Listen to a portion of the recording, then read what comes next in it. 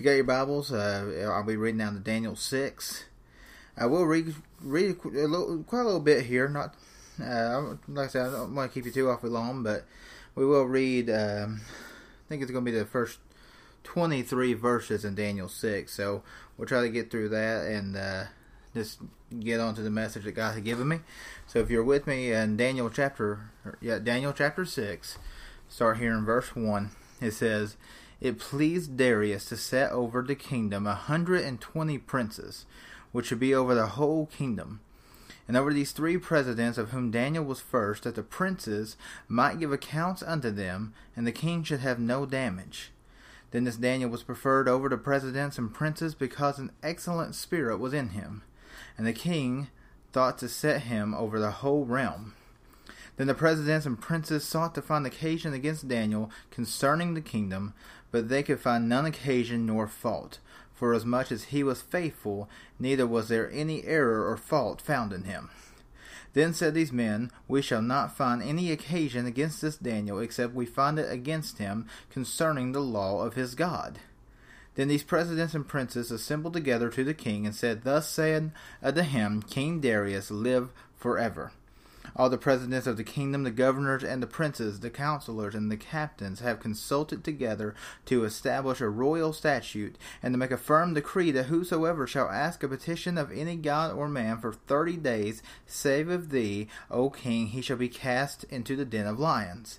Now, O king, establish the decree and sign the writing, that it be not changed according to the law of the Medes and Persians, which altereth not. Wherefore King Darius signed the writing and the decree. Now when Daniel knew that the writing was signed, he went into his house, and his windows being open in his chamber toward Jerusalem, he kneeled unto his knees 3 times a day, and prayed, and gave thanks before his God, as he did aforetime. Then these men assembled, and found Daniel praying and making supplication before his God. Then they came near and spake before the king concerning the king's decree. Hast thou not signed a decree that every man that shall ask a petition of any god or man within 30 days, save of thee, O king, shall be cast into the den of lions? And the king answered and said, The thing is true according to the law of the Medes and Persians, which altereth not. Then answered they and said before the king, that Daniel, which is of the children of the captivity of Judah, regardeth not thee, O king, nor the decree that thou hast signed, but maketh his petition 3 times a day. Then the king, when he heard these words, was sore displeased with himself, and he set his heart on Daniel to deliver him. And he labored till the going down of the sun to deliver him. Then these men assembled unto the king, and said unto the king, Know, O king, that the law of the Medes and Persians is that no decree nor statute which the king established may be changed. Then the king commanded that they brought Daniel, and cast him into the den of lions. Now the king spake and said unto Daniel, Thy God, whom thou servest continually, he will deliver thee. And a stone was brought and laid upon the mouth of the den, and the king sealed it with his own signet, and with the signet of his lords, that the purpose might not be changed concerning Daniel. Then the king went into his palace, and passed the night fasting, neither were instruments of music brought before him, and his sleep went from him. Then the king arose very early in the morning, and went in haste unto the den of lions. And when he came to the den, he cried with a lamentable voice unto Daniel. And the king spake and said, Daniel, O Daniel, servant of the living God, is thy God, whom thou servest continually, able to deliver thee from the lions? Then said Daniel unto the king, O king, live forever. My God has sent his angel, and has shut the lions' mouths, and they have not hurt me, forasmuch as before him innocency was found in me. And also before thee, O king, I have done no hurt. Then the king was exceeding glad for him, and commanded that they should take Daniel up out of the den. So Daniel was taken up out of the den, and no manner of hurt was found upon him, because he believed in his God. Let us open up in prayer. Dear gracious Heavenly Father, God, thank you so much for letting us come together and just to read your word, Lord, and for this quick lesson that you've given to us, Lord, even though we've read a lot of scripture. The lesson in this, I believe, is short and strong at the same time, Lord. So I just thank you so very much for giving us this and just allowing us to be able to understand it. Just ask that you would be with everyone who would hear this message, Lord, that you would just guide them, Lord, and just bless all of us and just continue to guide us in your word and your will. Forgive us for our sins where we fall short, and all these things we ask in Jesus' precious holy name we pray. Amen. So, going into Daniel 6, one of the first things that, you can take into notice here is that the king had looked at Daniel as being somebody very, high up and very prestigious and somebody that he wanted to set above everybody else. Now, you get into verse 3 and you find that Daniel was preferred above everyone else, but it gives us the reasoning of why, and it says that it was because there was an excellent spirit found within Daniel. And that's something that, as I'm reading that speaks true to, basically anybody that you see living a Christian life. I mean, you look into a church, or you go to a Christian concert, anything like that, you can usually, as a Christian, tell if that person has the Spirit of God with them or not. You can tell because that Spirit will bear witness as to if they are right with God or not. And, there's been times that we can go into a church and you can say, well, there wasn't any Spirit there. And to some people that may mean nothing, but, I think that's something that is very important here. As you go into verse 3 here, it says that the reason that Daniel was so favored was because of the excellent spirit that was within him. And, when people get around us and they see us living a Christian life, it's that Spirit of God that people should notice. It shouldn't be, they've made a name for themselves, but it's literally just because the Spirit of God within me is so compelling to them that they want to be around me. So I found that to be interesting that is why Daniel was favored among everyone else. So we go into verse 4. And it says that the presidents and princes sought to find an occasion against Daniel, so they wanted to find something that they could basically bring back on Daniel, something that they could look at and say, well, he's not so great, he's not so perfect. And, you find that it says that they found no occasion nor fault, for as much as he was faithful, neither was there error or fault found in him. And that's, living a Christian life. I mean, if we live it truly to how the Bible tells us to live it, I mean, people won't find a fault in us because Jesus teaches us to be a loving, compassionate person, someone that stays away from trouble, someone that stays away from sin. And if we were able to follow that to a T and never sin and never do those things, which we know doesn't happen, but if we were to do that, no one could find any fault in us. People couldn't find fault in Jesus, but because they couldn't find fault, they wanted so badly to turn everyone else against him. And we find the same thing happening with Daniel here. I did find that interesting. As you go through the Bible, you'll find that so many of the issues that are brought up come to dealings of pride and dealings of jealousy, and that's exactly what's going on with Daniel here. You have these people who are saying, why is Daniel what makes him so great? Why is he above the rest of us? So now they're looking so hard to find something that they can kind of put on the back of Daniel. So they kind of trick the king into, again, he put a prideful mindset in the king. They say, well, why don't you go ahead and make it a law that, the only person that anyone can come to, the only one that anyone could praise is you, king. And, they put that mindset in the king's head, and they put it into his heart. And, they knew that was the only way that they could get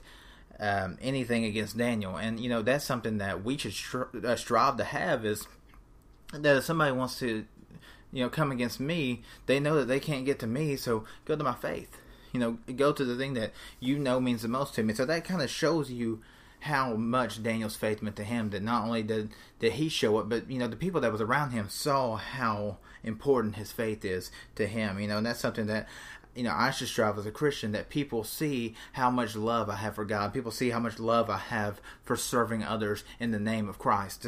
So, when somebody can see that, and then that's what they want to attack, rather than something about me or something, other, outside of, my Christian lifestyle, that's what, I should strive for, is that people, that's what people want to attack. And, that's we find that so many times. There are so many examples in the Bible that Jesus says that they won't reject you, but they're going to reject me. They're not going to reject you. They're going to reject the church, and they're going to reject the gospel of Christ. So, if we live according to this word, that's what we'll find will happen in our lives as well. So, moving on, we're going to go down to just kind of skip down to verse 10 because we've already touched on a little bit on how the king was tricked into making this law. Now in verse 10, it says that Daniel knew that this writing was signed, so he knew that this law had been created. But it says that he went into his house, and with his windows like wide open, he goes and he prays still 3 times a day to God. And people can look at this and say, okay, well, he was just very ignorant and he didn't care, or they can say, okay, well, he was very courageous because he still chose to go and still pray, even though he knows, there's these things going against him, that he can still go and pray to God and have that faith. And that's what will happen with us, because basically anything that we do for God, you're not going to please everybody in it. So somebody will look at you and say, well, why are you doing this? That's not the way that I would do it. And they'll either look at you and say, well, the thing that you're doing for God is ignorant, or they'll look at you and say that the thing you're doing for God is something great, something courageous. And that's what I found here is, as Daniel's going, even though he knows all this can come back on him, he can go to jail, he can go and be punished. It says that he went with his windows wide open and he still praised God. And it says that he did as he'd done aforetime. So nothing changed. It didn't matter the consequences that were coming back on him. He still lived that same Christian life that he was already living. And that's something that I found very powerful in the testimony of Daniel, is that he didn't change. He didn't let any fear come over him, or he didn't let those things kind of control his mind or control his actions. And that's what so many people do now in the church. They'll let fear control their actions, and they'll change things because of consequences that could come. So that's something that I found to be very powerful and important, at least in my eyes, looking into this. So, I kind of want to move on a little bit more. We're going to skip down to verse 16 now because, again, we kind of, a lot of this is almost repetitive as far as what's like the story that's coming up about the jealousy and the pride going against Daniel. So we skip down to verse 16. It says that the king had finally commanded that Daniel be brought and cast into the lion's den, because at this point, these people are saying, well, you've made this law. I mean, now if you go against that, then you're a hypocrite. Nobody's going to listen to you after today. So they've kind of tricked him once again into actually casting Daniel to go into the den of lions. And then in verse 17, actually before I move there, I want to also note that the king himself, when he was sending Daniel into the lion's den, he even himself went against his own law that he made, because he ends up saying, thy God whom thou serve continuously, he will deliver thee. So he's in that moment, in his own way, showing praise to the same God that Daniel is serving, because he's saying he will deliver you from this. So he had that confidence that, okay, yes, this God that I know that you serve, this God that you're praying to, the God that it put you here, he will deliver you out of here. So we found that, even he goes against his own law that he made. So now we go into verse 17, and we find, that basically he went through with his word, and he made all those, he sealed that chamber down, and he made sure that he wasn't getting out of that. But I do find that, as you go into verse 18, it says that the king went back to his palace, and it says that he passed the night fasting. He didn't have any music brought. He was basically dealing with so much like turmoil that he even sent Daniel there, because, he knew that he had put an innocent man in the place of death. He knew that he put him in a place that he wouldn't be able to fight for himself, and it was basically like there's no coming back from this. So all night he's dealing with this grief, and he's dealing with probably like probably guilt as he's going through this. And it reminds me of when we read about Pontius Pilate, and he was sending Jesus for his to be crucified. His wife had dreams about Jesus, and she said, no, this guy, he's innocent, you shouldn't do this. And it brought me back to that, because it was like the Spirit of God is almost convicting these people to say, this is an innocent man, you shouldn't do this to these people. So it was like this conviction coming over the king himself. And I found it interesting too that in verse 19 it says that he arose very early in the morning and went in haste into the den of lions. So he probably barely slept at all, but like the first thing in the morning he sprinted down to find Daniel. And, when it says in verse 20, when he came to the den, he cried with a lamentable voice. Now, I looked that up. The word lamentable basically means that he had so much, like, worry in his voice. Like, he was grieving over Daniel already. Like, he was so worried that he's going to come and find him dead. He didn't want to find him dead because he really cherished Daniel. That's why he had him in the position that he had him in. But he says he called him to Daniel, and he said, Daniel, O servant of the living God. He said, is that God that you serve, was he able to deliver you from the lions? So he asked him that question.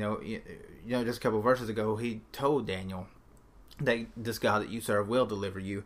And now he's like backing up and asking the questions, did he? Did he spare you from being eaten by the lions? And then in verse 21 it says that Daniel had answered and said, O king, live forever.